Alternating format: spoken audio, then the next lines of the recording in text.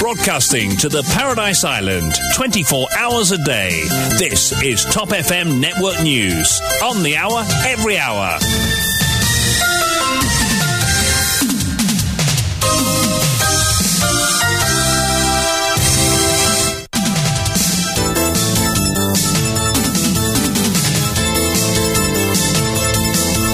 On y va avec le grand journal de 17h présenté par Sabine. Bon l'après-midi.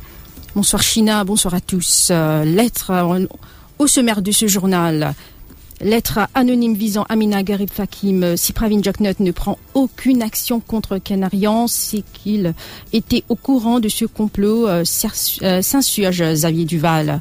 Toujours concernant ce scandale, le Reform Party réclame la suspension immédiate de Canarian. Politique, l'entente de l'espoir existe toujours sans le Reform Party, avance Paul Béranger. Nando Boda doit faire très attention qu'il ne se retrouve pas cadenassé, cette fois-ci au sein de l'opposition, lance Rochi Badin. Plainte de 2 femmes pour prostitution à Cuire-Pipe, arrestation d'un caporal après celle de la gérante d'un salon de massage. Le taux, après 8 ans d'attente, la cagnotte de cette soirée s'élève à 90 millions de roupies, l'engouement à son comble. À l'étranger, au Pakistan, l'ancien Premier ministre Imran Khan, menacé d'être exclu de la vie publique, il est accusé d'avoir violé les règles de financement des partis politiques en acceptant de l'argent de l'étranger.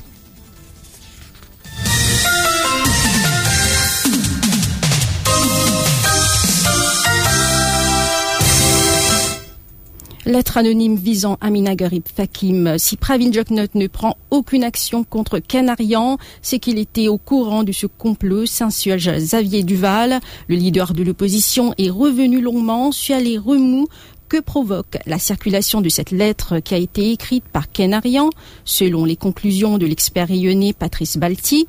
Face à la presse ce matin, le leader du PMSD a affirmé que s'il était ministre et que si son conseiller avait écrit une lettre qui lui était destinée sans qu'il ne le sache, il l'aurait tout de suite suspendu. Pour Xavier Duval, vu que le Premier ministre n'a à ce stade pris aucune sanction contre son bras droit, Canarian sait que Pravin Jagnat était au courant de ce complot. C'est aujourd'hui toute la question des mensonges au Parlement. Moi, pose la question.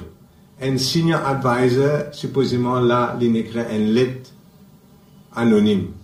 Supposément, il envoie ça à son patron.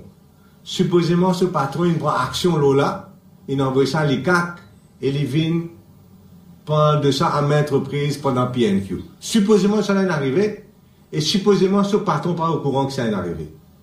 Quelle action vous prendre là tout de suite? Si moi, je suis ministre, un advisor, quand moi, là, il envoie moi une lettre lui-même, sans me connaître, et sa lettre-là, il amène tout ça, scène d'événement là. Et tout de suite, nous besoin discipliner cet advisor là, tout de suite, nous besoin minimum suspendre, parce que sans quoi qu'il était.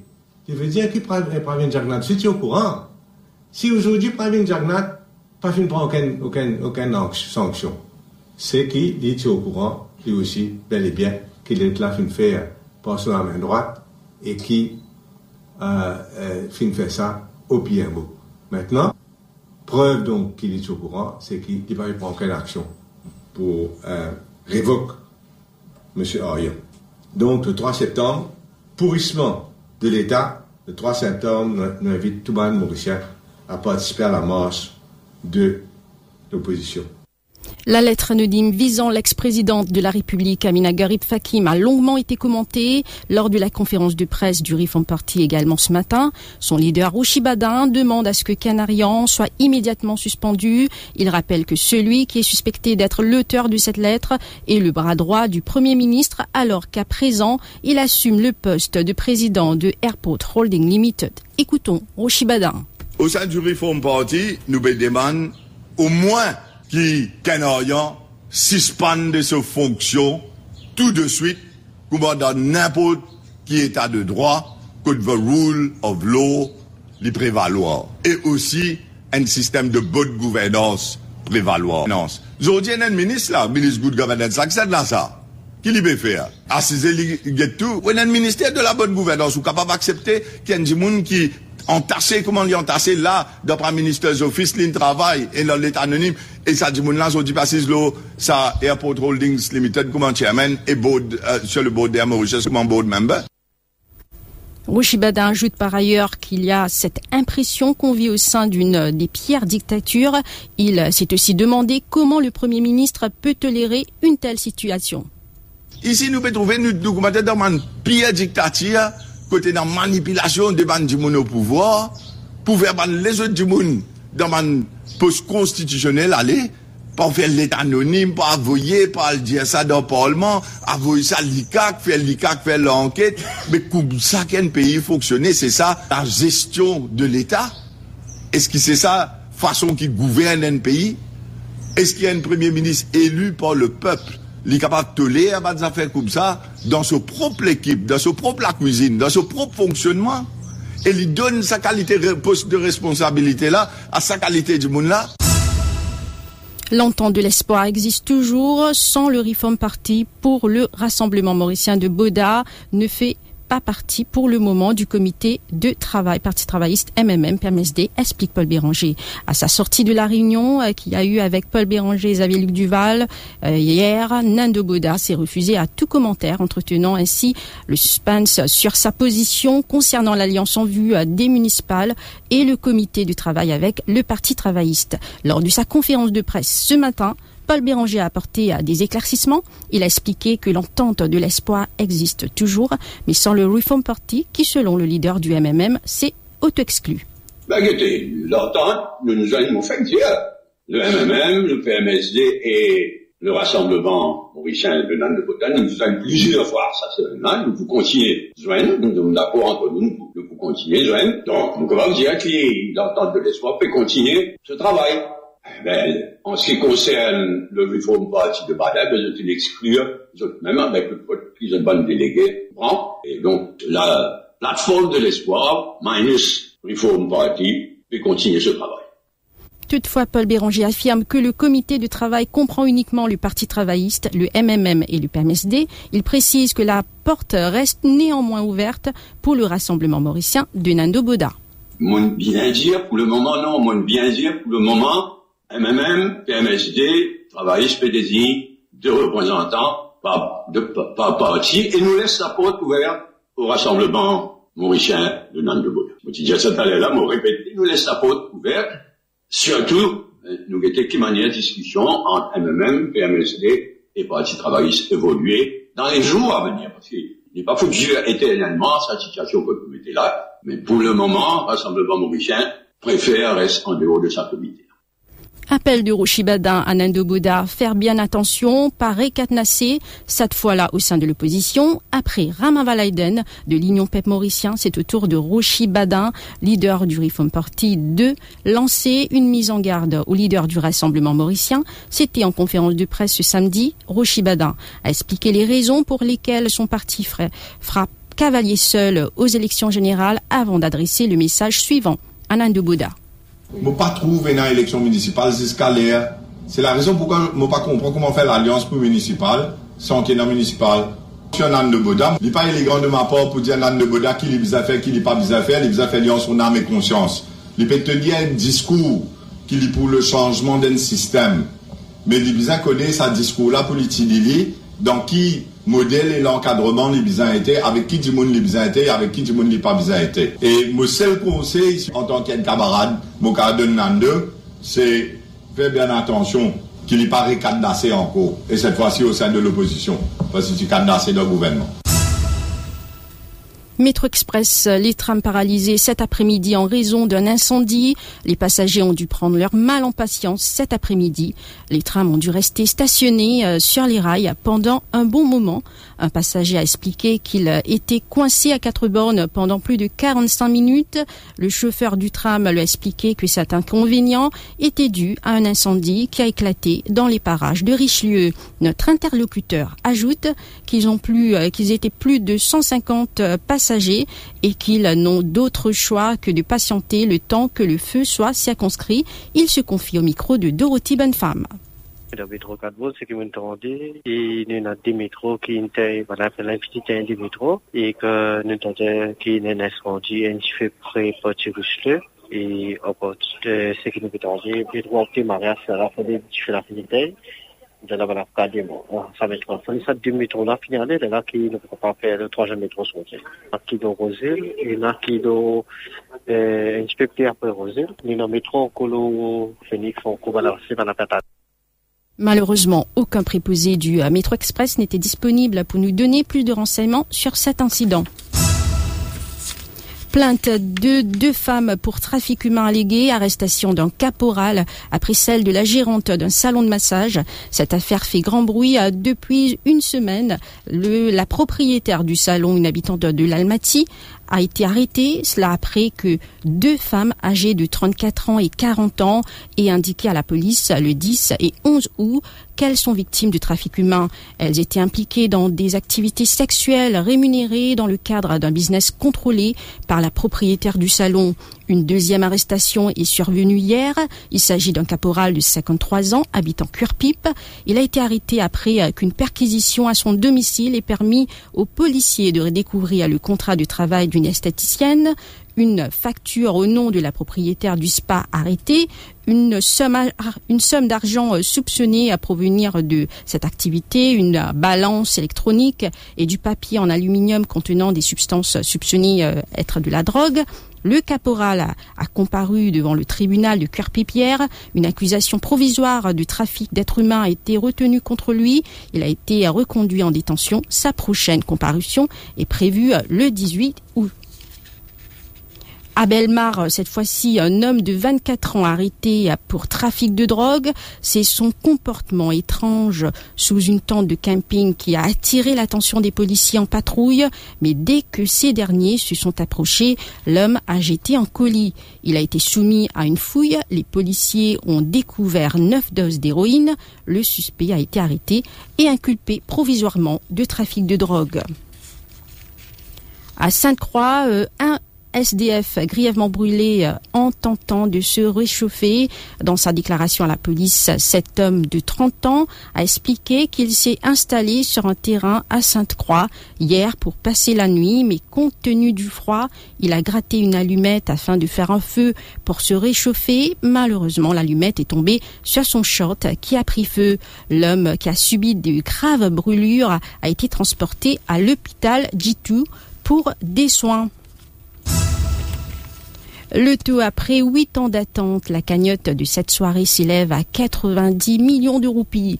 Le 839e tirage du loto mercredi dernier n'a fait aucun grand gagnant. Après le rollover, le jackpot de ce samedi passe à approximative de 90 millions de roupies. Un tel montant n'avait pas été mis en jeu depuis 2014 et il attire bien évidemment de nombreux joueurs. Certains n'hésitent pas à miser plus que d'habitude, comme nous confirme Richie, un détaillant de la capitale. Pour le gros jackpot de 90 millions, mais il y a un bel engouement, beaucoup de monde intéressé pour 1 million là. Quand il y a du monde habitué pour, disons, 20-40 roupies, mais avec 90 millions, je disais maximum jusqu'à 100 roupies. Une telle cagnotte fait rêver, nombreux sont ceux à avoir tenté leur chance. Moi, c'est bon, c'est une association qui est élite pour plus bon. Une association 10, 15, 20 du monde qui est élite pour plus bon. Comme ça, tout le monde est content. Moi, je préfère, bon Dieu, donner portage. Tout le monde est un petit bout pour plus bon. Tous les qui sont contents. Au moment là, il y a une place qui est plus petit pour mon port. C'est du monde 25, du monde, une cagnotte comme ça. Ça saute là-bas, m'a résolu. Pour la première fois, depuis 90 millions, on décide de pousser pour 200 roupies seulement. Toujours, on essayait, mais toutes les semaines, c'est mon Michel qui joue le tour. Là, moi, je joue 100 roupies, il joue 100 roupies. On essayait, nous guetter, code sens. Code sens, c'était. Si vous gagnez tout, premier, ça fait marrer de travail. Quand nous sommes saccades, par contre, qui vont regarder, dans le transport, mon car, va commencer business un peu. Camion, on a fait comme ça. Après, capable d'aider un peu de monde qui est un peu dans les besoins aussi. Rappelons que le loto est un divertissement. Il est conseillé de jouer de manière responsable. Nous nous retrouvons après cette courte pause. L'info sur Top FM, c'est complet, factuel et crédible. Top FM, écoutez la différence. Top FM, Mauritius.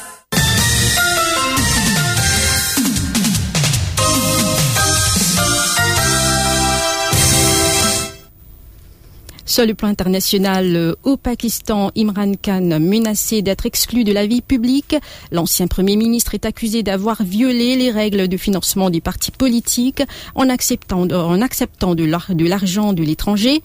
L'affrontement politique entre l'ancien Premier ministre Imran Khan et son successeur Shehbaz Sharif prend un tour inquiétant pour la démocratie et les libertés au Pakistan.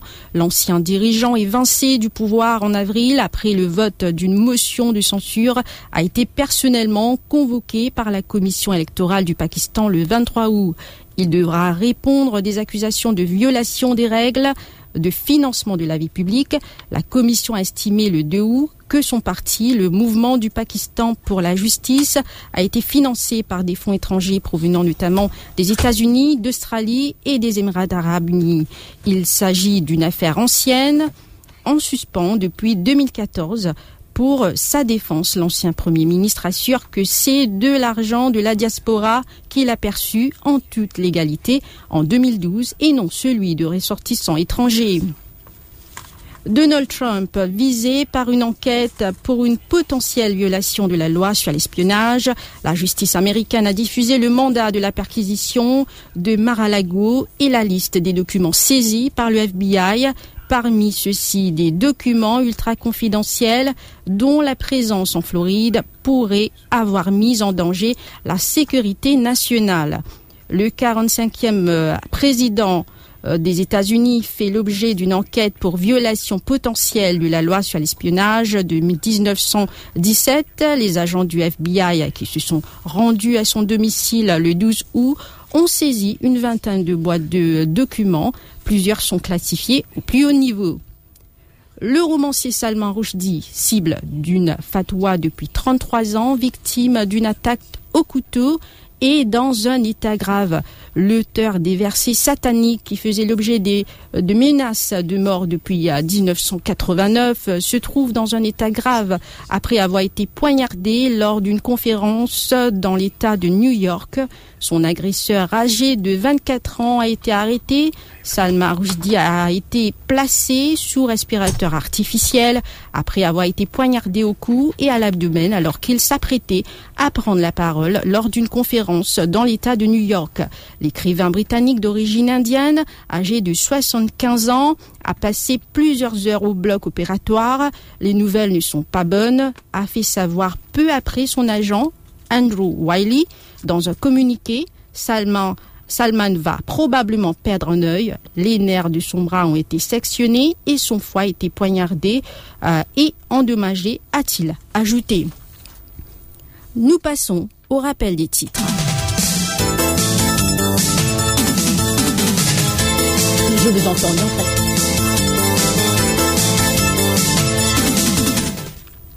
Lettre anonyme visant Amina Garif Hakim. Si Pravin Joknot ne prend aucune action contre Canarian, c'est qu'il était au courant de ce complot, s'insurge à Xavier Duval. Toujours concernant ce scandale, le Reform Party réclame la suspension immédiate de Canarian. L'entente de l'espoir existe toujours sans le Reform Party avec Paul Béranger. Nando Boda doit faire très attention qu'il ne se retrouve pas cadenassé cette fois-ci au sein de l'opposition, lance Rochi Badin. Plainte de 2 femmes pour prostitution à Cuire-Pipe. Arrestation d'un caporal après celle de la gérante d'un salon de massage. Le tout, après 8 ans d'attente, la cagnotte de cette soirée s'élève à 90 millions de roupies, l'engouement à son comble. À l'étranger, au Pakistan, l'ancien Premier ministre Imran Khan, menacé d'être exclu de la vie publique, il est accusé d'avoir violé les règles de financement des partis politiques en acceptant de l'argent de l'étranger. C'est la fin de ce journal. Merci de l'avoir suivi. Restez branchés pour plus d'informations sur Top FM.